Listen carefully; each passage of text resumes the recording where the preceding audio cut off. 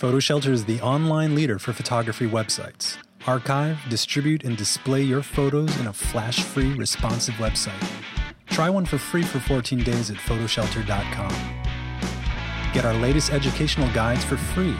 photoshelter.com/resources. Hey everyone, this is Alan Murabayashi speaking to you from New York, the world headquarters of PhotoShelter. You are watching I Love Photography Live. Maybe you're watching us with visuals on youtube.com/photoshelter, or you might be listening to the podcast by searching for I Love Photography on iTunes. Whatever the case is, we hope you have a great time watching us. And as usual, I'm joined by my co-host, Sarah Jacobs. What's going on, Sarah? Hey, Alan. How you doing? It's a big weekend for us. We have this thing called Photoville going on. Yeah. And for those of you who don't know, Photoville is at the Brooklyn Bridge Park. Yes. And it's a whole bunch of shipping containers converted into exhibit space. And it goes through September 28th. There's a whole wall of photos called The Fence at Photoville, for which I was a judge for. And PhotoShelter is sponsoring a whole bunch of Luminance talks on a variety of subjects. You still can register for some of them today and tomorrow, but a lot of them are actually already sold out, which is fantastic. I know, we got a lot of registrants. I'm excited to see everybody. I'm headed out there right after this show today. Yeah, it's really, you know, if you're in the New York area and you have a chance to stop by between now and the end of the month, you definitely should go out. There's some fantastic photography. The vibe is totally chill. It's just a really, really great event put on by the good folk at United Photo Industries. And it's all free. And it's all free. That's the biggest thing, yeah. Photoville, check it out. So, Sarah, we have a lot to talk about as usual. Mm-hmm. And the first thing is actually something that came across my Facebook Newsbook feed. Jim Estrin, as you know, is the man behind the Lens blog in the New York Times. And he had put up a post with kind of an ambiguous comment about how this photographer had returned the money of a prize. And a couple people were chiming in, oh yeah, good for her. And I didn't understand, obviously, the context until I actually read the article. Well, it turns out that the Iranian photographer Nusha Tavakolian won a 50,000 euro prize to photograph Iran. And her vision of her photography of Iran is not sensationalist at all. It's very, very quiet photography. It's very beautiful photography. Not overly beautiful, but it's, you know, they're quiet, thoughtful photos. It's not like photojournalism, like violent clashes, etc. And she's also she's not perpetuating stereotypes either. Exactly, which we always talk about, right? It's the insider's view of Iran, not the Westerner's view of Iran. Well, it turns out that the billionaire who awarded the prize to her didn't like her edit and started interfering with the edit and suggesting changes and whatnot. And Nusha, after I think it was 3 months, finally said, you know what? I've had it. This has been a horrible experience. Here's your money back. I don't need your money. And when I read the article, you can't just help but feel like, yes, that is awesome. Because, you know, if you're the money bags behind a contest, you should not have editorial control. And the jury sort of echoed that sentiment. It's like, why is this guy trying to interfere with the artistic vision? Like, you picked the winner, Nusha, because of her vision, and now you're trying to alter her vision. Right. He's not the artist. He's got to stay out of that. He's the billionaire. Get out of there. Exactly. Yeah, I can't imagine someone trying to, you know, come in and distort your vision and control your voice of your project. And I mean, she says it at the very end of this article. She's just like, this is my life, you know, this is not a joke or a game like it is for him. And I think that speaks so strongly. I mean, it's crazy. That quote was very, very powerful. Yes. Because, again, for a billionaire, 50,000 euros is nothing. And to sort of interfere and be like, oh, you're nobody, I'm making you. For her to stand up, and I don't care where you're from, 50,000 euros is a lot of money, wherever you're from. Some of the commenters suggested, hey, man, we could create a Kickstarter for her and get 50,000 euros in like a heartbeat. And I'm sure that is absolutely true, and somebody should do that. So, Nusha, props to you, man. It's awesome. Stick it to the man. Stick it to the man. Speaking of photojournalists, Ashley Gilbertson is a pretty well-known name in photojournalism circles. He's a war photographer, conflict photographer. And Time magazine hired him to take, quote, photos, aka screen grabs, of a video game called Last of Us, which is sort of this apocalyptic video game. And they wanted him to sort of insert himself into the scene as he would if he was there in real life as a photojournalist and take some photos. The essay is sort of interesting in that he kind of goes into the video game and he gets a lot of stress playing the video game, and then he has trouble like focusing on taking the photos because he's so busy with the game, and then he gets killed and then he has to restart and all this kind of stuff. So he goes back to the Time offices and he asks one of the guys who plays video games to play the video game for him, and then he can concentrate on taking photos, which was kind of interesting. What were your thoughts on the photos? Oh man, these are creepy. And I feel like Ashley definitely talks about that, where, he says it's none of the game's characters show any distress during the game, which made it really hard for him and just felt totally bizarre to be taking these photos or these screen grabs, basically.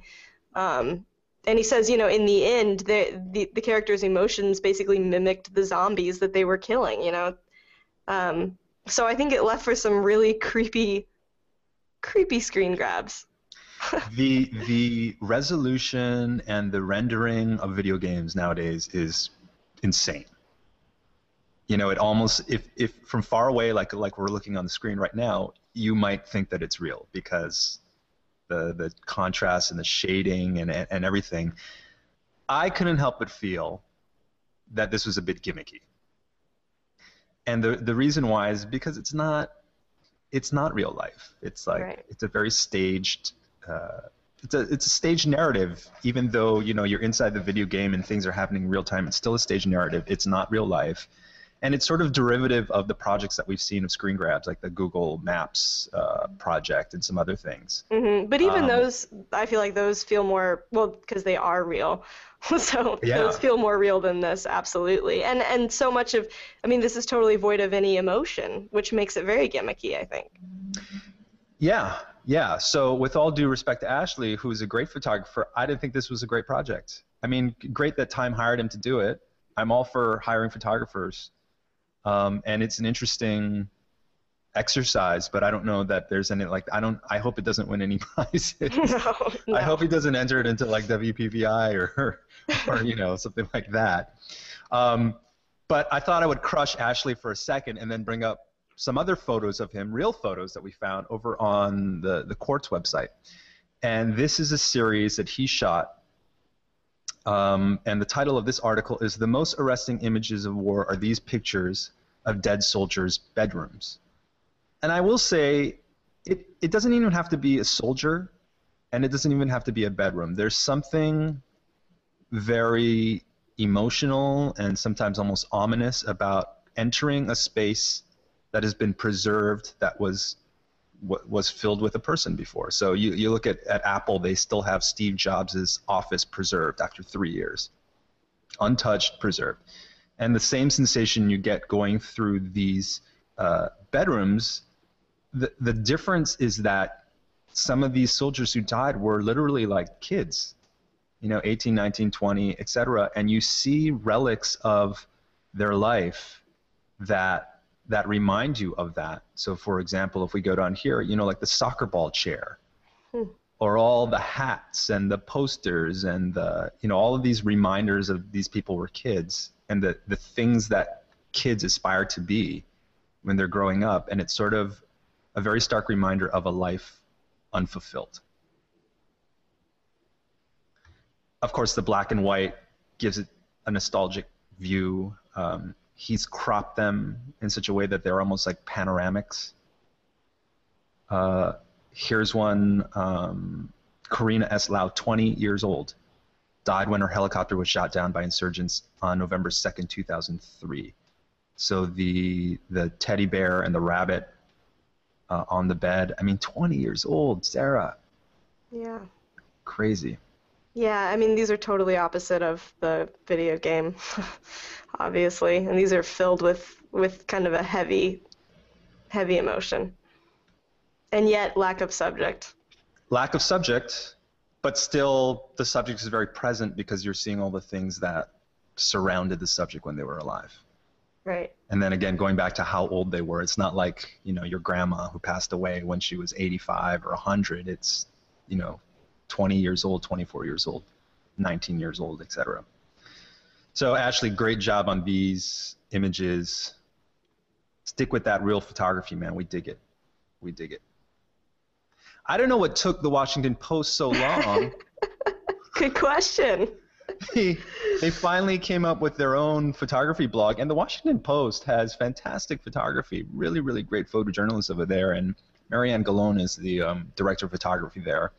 But they just launched their photography blog called Insight. And not a ton of stories up yet, but some nice photography.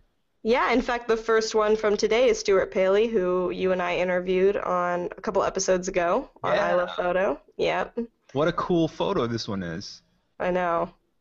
Stuart, man. Okay, so I want to talk about the layout of this, because so much about photography is connected with the presentation.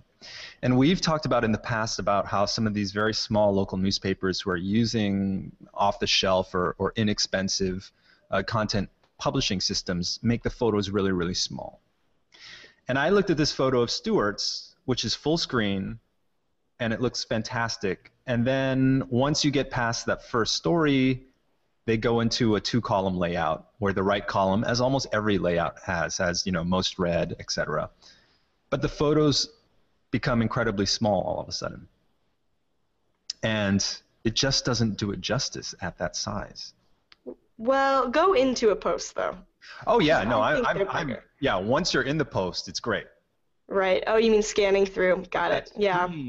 That stream is unfortunately plagued by that 2-column design with the sidebar design, which just doesn't help it. But yeah, I mean this is what I'm talking about. This is how photos need to be presented on the web.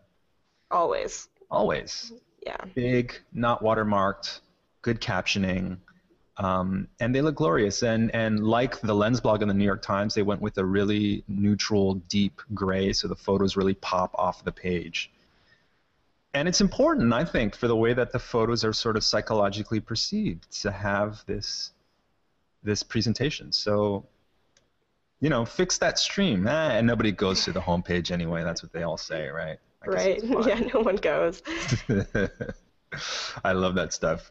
We've talked about Danny Clinch before because he's shot a lot of campaigns for John Varvatos, who's a menswear designer. But he has a new book coming out with a lot of his favorite musicians. And by the way, I pre-ordered it on Amazon after I saw this article on Esquire. Awesome. Oh, man, Danny Clinch, he's just the ultimate cool guy. He really is. When you look at his photos, we saw a photo of Bruce Springsteen up there in black and white. When you look at some of these photos, and there's 10 of them in this Esquire gallery, there's just a vibe to them. I don't know, and I'd be hard-pressed to sort of describe exactly what it is. I mean, compositionally, clearly the guy's awesome. In this one, both people have their mouth open, but for different reasons. They're just really, I wish I could take one photo like this a year. I know. Yeah, you can tell there's just such ease, especially just because how much work he has produced, but ease in making a good photograph. It does not feel forced, feels very natural, even though he is creating these scenes, like the one with Elvis Costello and Questlove up there. Yep. He talks about buying a record player for them to sit around. So, he created this scenario, and yet he knew exactly what they would want to talk about, what Elvis Costello and Questlove would want to talk about. They would want to talk about a record player. So he put one in front of them and created a very natural feeling scene and got a great shot.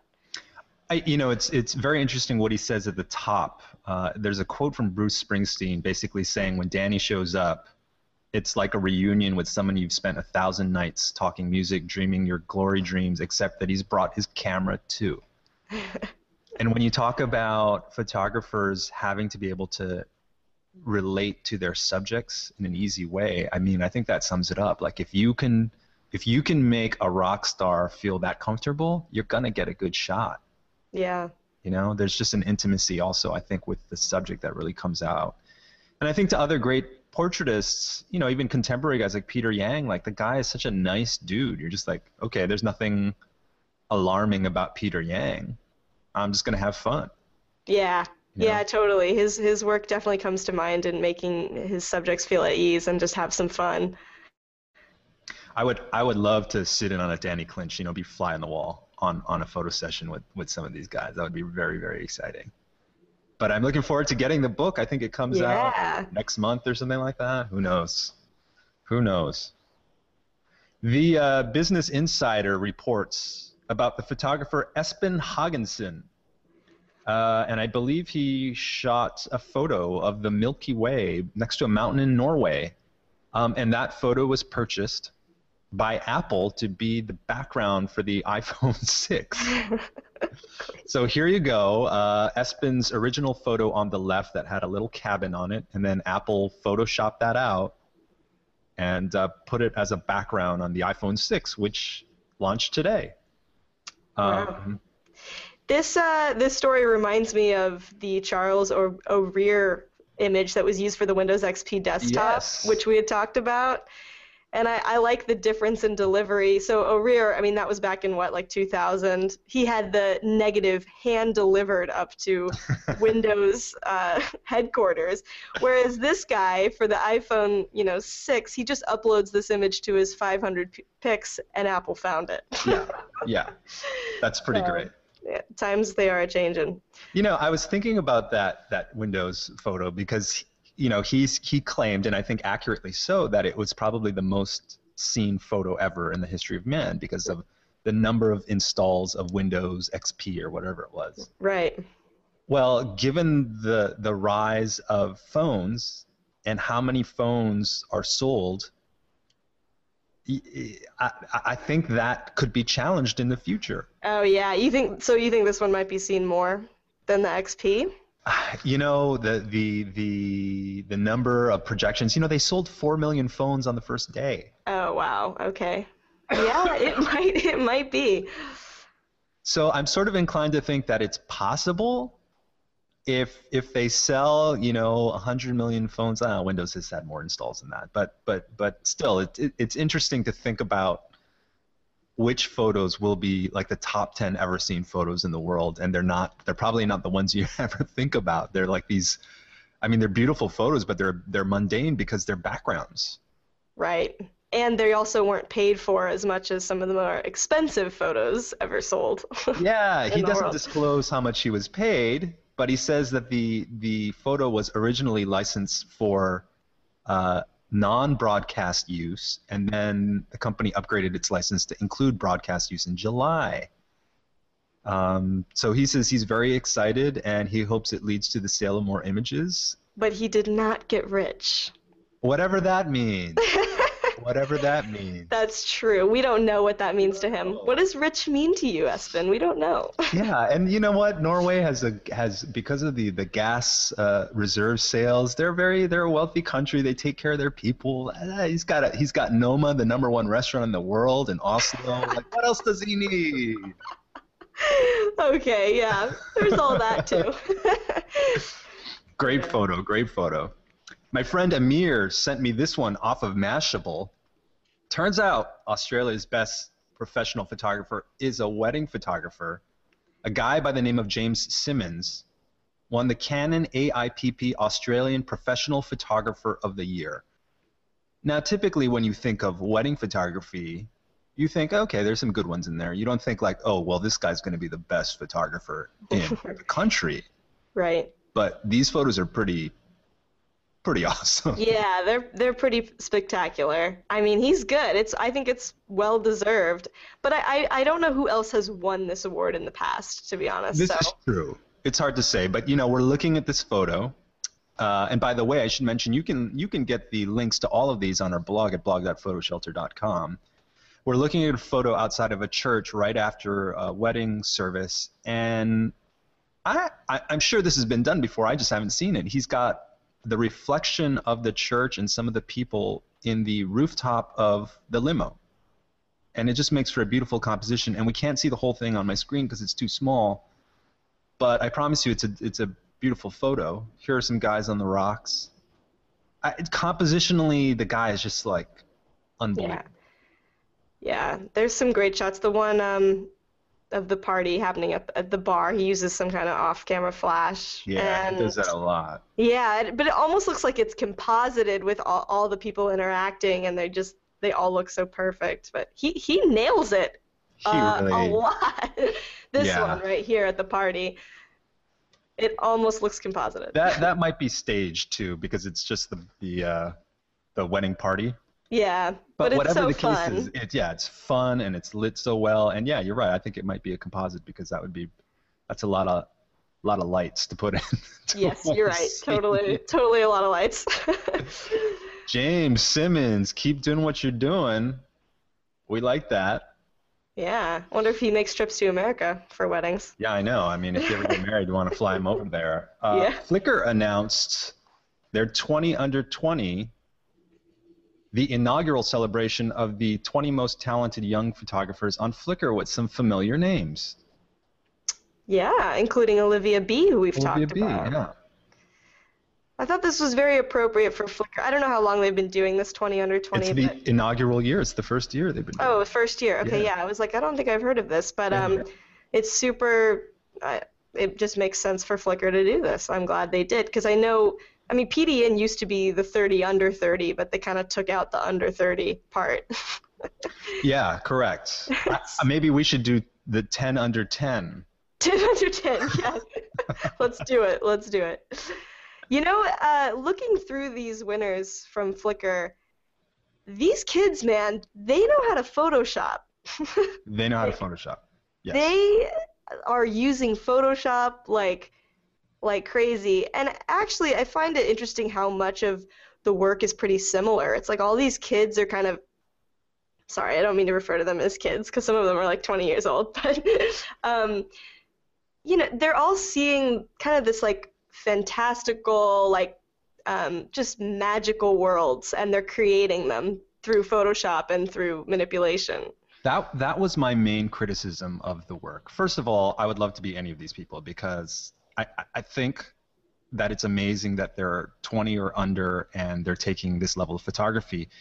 And it's a level of photography that couldn't have been attained for the most part in the analog age, in the film age, just because it's prohibitive. Like you don't have Photoshop and you don't have, like, the film costs are so expensive, you would never be able to experiment as much as they can today. So that's a wonderful consequence of technology.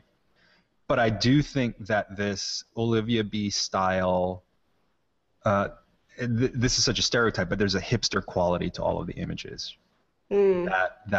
That I wish there was a little more variety visually in what you see, because what's to prevent one of these people from being a great portraitist or being a great sports photographer or a great street photographer instead of these are me and my friends on a barren hillside with a desaturated photo and they're hugging each other in their underwear. It's like, that's like everybody has that shot. Yeah, I would say though that, I mean, it's, you know, they're young and their access is limited. I mean, unless they're shooting like their high school's football game. No, it's true. It's true. But you know, it's funny because when you talk about access, I think a lot of older photographers would say, but teenagers have the best access because I can't go shoot a teen's party because that's illegal. I need consent from parents. Right. And this is such a seminal part of life growing up and all the discovery and whatnot. Yeah, I see where you're coming from. Yeah, but yeah, okay. Well, yeah. So I wasn't blown away by like all of them. Yeah. But I liked a few. But yeah, they all are trying to like emulate film. You're right. Yeah. It has a little bit like the hipster quality, like whatever. And well, you know, and part of it is maybe the judges were kind of assigning an aesthetic to that generation.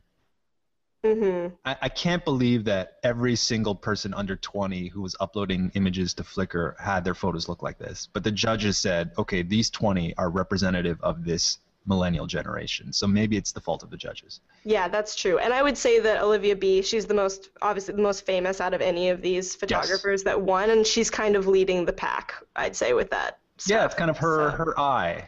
Yeah. Yep. Okay, well, we still like the idea, and if Flickr wants us to be judges next year to have some more visual diversity, we're welcome to that. Yeah, I would just totally send us an be down. email. Yeah. Or just tweet at us at #ILovePhoto. Sarah and I judge as a team. No, we don't. That'd be great. That would be great. I thought this was funny. Over on Design Taxi, a photographer named Max Schwartz decided that he's going to take Tinder headshots that help his subjects, quote, get laid. We've talked about Tinder. Was that last week? We talked about Tinder? Yeah. Tinderella. Yeah, Tinderella, yeah. So Tinder is a dating app where you swipe right if you like someone and you swipe left if you don't. And if two people swipe right against each other, then all of a sudden you can message each other. So it's like the lowest commitment dating app. It's not like you don't have to write a profile, you don't have to write an intro email. It's just like if you swiped, then there's interest. You just have to look good, which is why this photographer is doing this. That's his premise, right? So $75, you go over to Brooklyn, he takes a photo of you. He takes nice photos. He's got a huge light source, so all the lights diffuse. He seems to know how to get a good photo of people out of it. Of course, all the subjects are like good-looking people in the first place. Right. He does some sort of post-processing, so there's this kind of warm but still sort of grittiness to the images.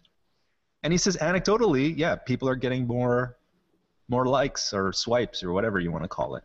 The thing that struck me is like this is a guy, and whether you agree that $75 is the appropriate amount or not, I'm sure there's a lot of photographers who say that's too little.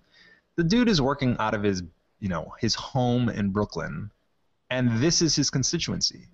So he's identified an audience. And I think about, this guy, Max Schwartz, versus a guy like Peter Hurley, who's doing headshots for like $1,000 a sitting, versus other guys who do corporate headshots, and how they've all identified a different niche. Not to get all business on you, but we are talking about the photography of business sometimes. No, and it's true. It's good to note, too, that Tinder is free. It's a free app. So his prices can't be that high. Yeah, and like you're 23 years old and you're going to spend $1,000 on Tinder? No, that. Come on. So it was a fun little short, and the photos came out well. So you know what? It makes a difference to have a nice photo. That's a fact. And he does some of these before and afters, and I got to say, they look much better in the afters. It's worth $75. I mean, yeah, I would use that photo for like my LinkedIn profile or something. Yeah, really, you should just go over there. It's probably the cheapest photo. I mean, you know a lot of photographers in the office who would do it for free, but true, I could do it myself. Yeah, for your project, your self-portrait project. Yeah, exactly.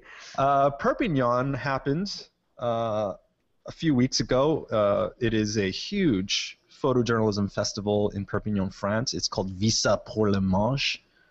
That's been going on for a long time. Yoongi Kim, who is a very famous photojournalist who works with Contact Press Images and others, had a little exhibition of her work in Africa from 20 years ago, including the genocide in Rwanda. And just so interesting to see, first of all, these old photos again. Mm-hmm. But also, it's just a reminder of good photography. She's a really good photographer. Yeah, that first shot of them running after the food truck and his hand, just and the shadow. Out. Yeah, and you think, well, that's just a happy accident, and part of it is, there's a quantity of luck that's involved with any success in life. I don't care whether it's taking a photo or winning the lottery or whatever, but it's also. If she had the camera an inch higher, she would have cut off the foot. The foot lower, a half a second slower. And she would have cut off the hand shadow. Too. Yeah, there's just so much that comes together that sort of instinctually you've shot you know, a million frames, and then things start to click without you having to think about it. Just really great photography. And her story from shooting these is just incredible. She went over there to photograph the famine that was going on, and then all of a sudden she was in a war zone, and she had no training at all. She was just thrown into it. But she wanted to stay, and she wanted to keep documenting and do what she had come for. And also, a really interesting point she made was that, you know, she didn't really feel the grief and the pain as much until she was back home going through and editing the work and figuring out which images to send in, or just revisiting the negatives, which, you know, I wonder if it's different today with digital. Like, when are you feeling that grief? Is it when you're looking through, you know, the contact sheet on your screen, or it just must be a different experience looking through the negatives and making contact sheets of this stuff? I'm thinking it's kind of like a doctor in the ER room or a doctor in an oncology center. You don't want to feel that grief while you're treating the patient, because it prevents you from doing your job. Right. So for her to just be kind of zoned in. Now, the other point of it is, you think 20 years ago, this is a Korean American woman in the middle of Africa in a war zone. And not to be stereotypical at all, but she's probably the only Asian person within, you know, as far as the eye can see, and she's a woman, and she's in a war zone. All these things have to kind of weigh on you. You know, I'm just curious to see what the perception of those around her were, et cetera, in the non-internet age. You know, it's weird because even in some parts of the U.S., when I walk around, people are kind of looking at you funny because I'm Asian, which sounds crazy, but it happens. So I have a tremendous amount of respect for Yoongi. She's so pro photographer rights, et cetera. That's the other thing. She's always standing up for photographers. And it's just wonderful to see this work, and wonderful that she had an exhibition for her. Speaking of kind of gritty photography, Bruce Gilden, whose photography I enjoyed, I found this on Reframe, which is part of Gizmodo. It's their photo blog on the Gizmodo, which is a tech blog. And it's a video of Bruce Gilden working the street in New York. And I couldn't believe what a jerk he is. It's kind of staggering. Oh. He's just up in people's grill with a flash. Doesn't care. Doesn't care. No, I saw him speak at Look 3 a couple years ago, and I mean, he's a very, very outspoken guy, and is going to do anything he needs to get that shot. I mean, he gets the shot. It's just, you know, he kind of gives photographers a bad name. Like, if somebody came up to me in the street and put a flash right, like, literally 1 foot from my face and put it off, like, I might push the guy. Mm. I'm surprised that people are relatively well behaved in these situations, you know. But of course, like the photos that he gets are they're great. So I don't know. He's an artist. Whatever. He does what he needs to do. It's just very interesting. The video is definitely worth watching. It's I think it was like a Swedish program, so it has Swedish subtitles in there, but really interesting. Speaking of old school photographers, Jay Maisel. Jay is an incredible photographer, one of the titans of the industry. You would recognize his photography if you've ever seen the Miles Davis album, Kinda Blue. It's probably one of his most famous photos. He has owned this building on 190 Bowery in New York that he purchased for $102,000. The whole building for $102,000 in 1966. So 1966, that's still a lot of money. The thing was valued up to $50 million. It's 38,000 square feet. And people walk by this thing all the time. They never know who it is, except a handful of photographers know who owns the building. Yes, I've had this pointed out to me by a photographer. Yeah, absolutely. It's a landmark building on the Lower East Side, and it was sold. The price of the sale has not been disclosed, but I guarantee you it was tens of millions of dollars. The buyer intends either to make luxury condos or a hotel or something. And Jay I guess we'll get a nice pad someplace. They said, yeah, I'm not worried. I'm not worried for him. I've had friends who've been in there and they just say, "Oh my God, there's just so much stuff in there," but it's incredible. But this article talks about how there's no heat, how he lives in a very small part of it, because what are you gonna do with 38,000 square feet? He should have been renting it out to other artists. Oh gosh, yeah. Well, now he can go buy some warehouse and do that if he really wanted to. But he's getting up in age, so it's good for him. Enjoy the fruits of your investment here. Yes. An incredible building. But it's good that it's landmark protected because now they can't knock it down without a whole lot of to do. Good to know. Good to know. Cool. Good for you, Jay. Yeah. We've talked about Hasselblad and we've talked about Leica, and these are companies that have such a long legacy in camera manufacturing. And they continue to make some good cameras, some wonderful cameras, but they also make some of these dumb moves. Yeah. Well, here's another head scratcher, and I haven't talked to a single photographer who thought this was a good idea. It's the Leica M. It's one of their digital cameras. The Leica M Edition 60.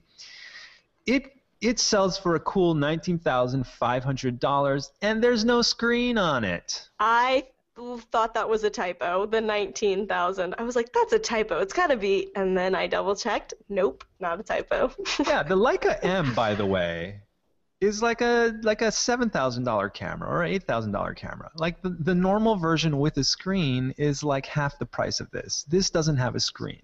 Wow. It has an ISO dial on it.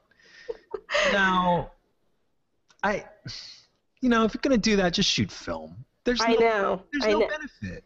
When the Nikon DF came onto the market, which was sort of like, emulating the old, film style body of a camera, and you had written on our blog, on the Photo Shelter blog, the camera of the future is not the camera of the past. What are we doing? That's right.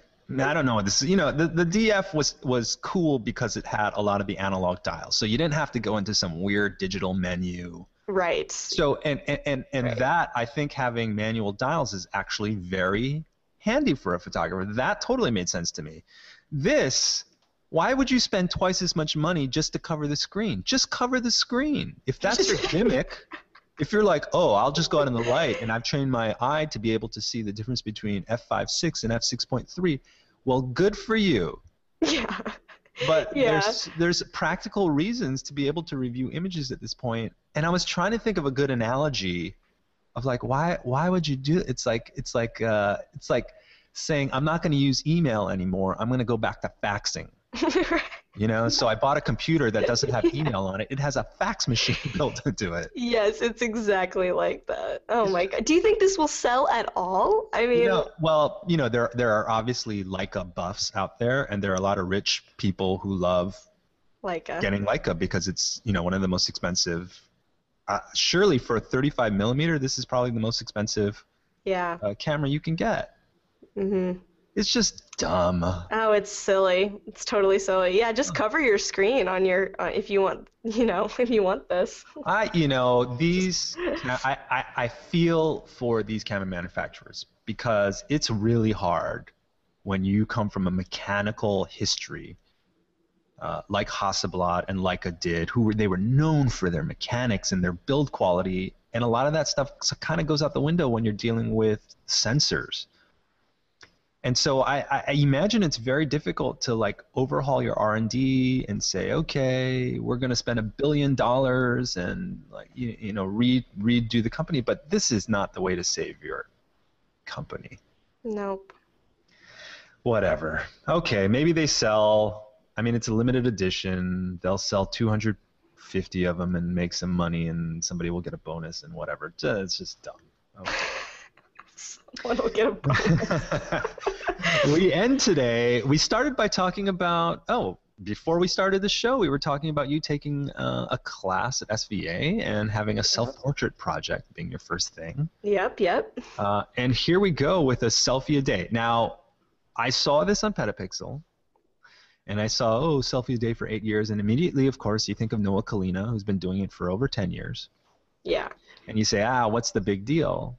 The big deal is he actually made like a hyperlapse film while he was doing this. So he's actually moving through the scene over the course of 8 years while he's making the movie. So it's him, and we'll start it up so you can see it, but it's him like going through his house, lying down on his bed. Right, just getting ready for his day, watching TV. You see the sign moving behind him, walking through the hall. Like it took me a few seconds to realize what was happening before I was like, holy crap, this is incredible.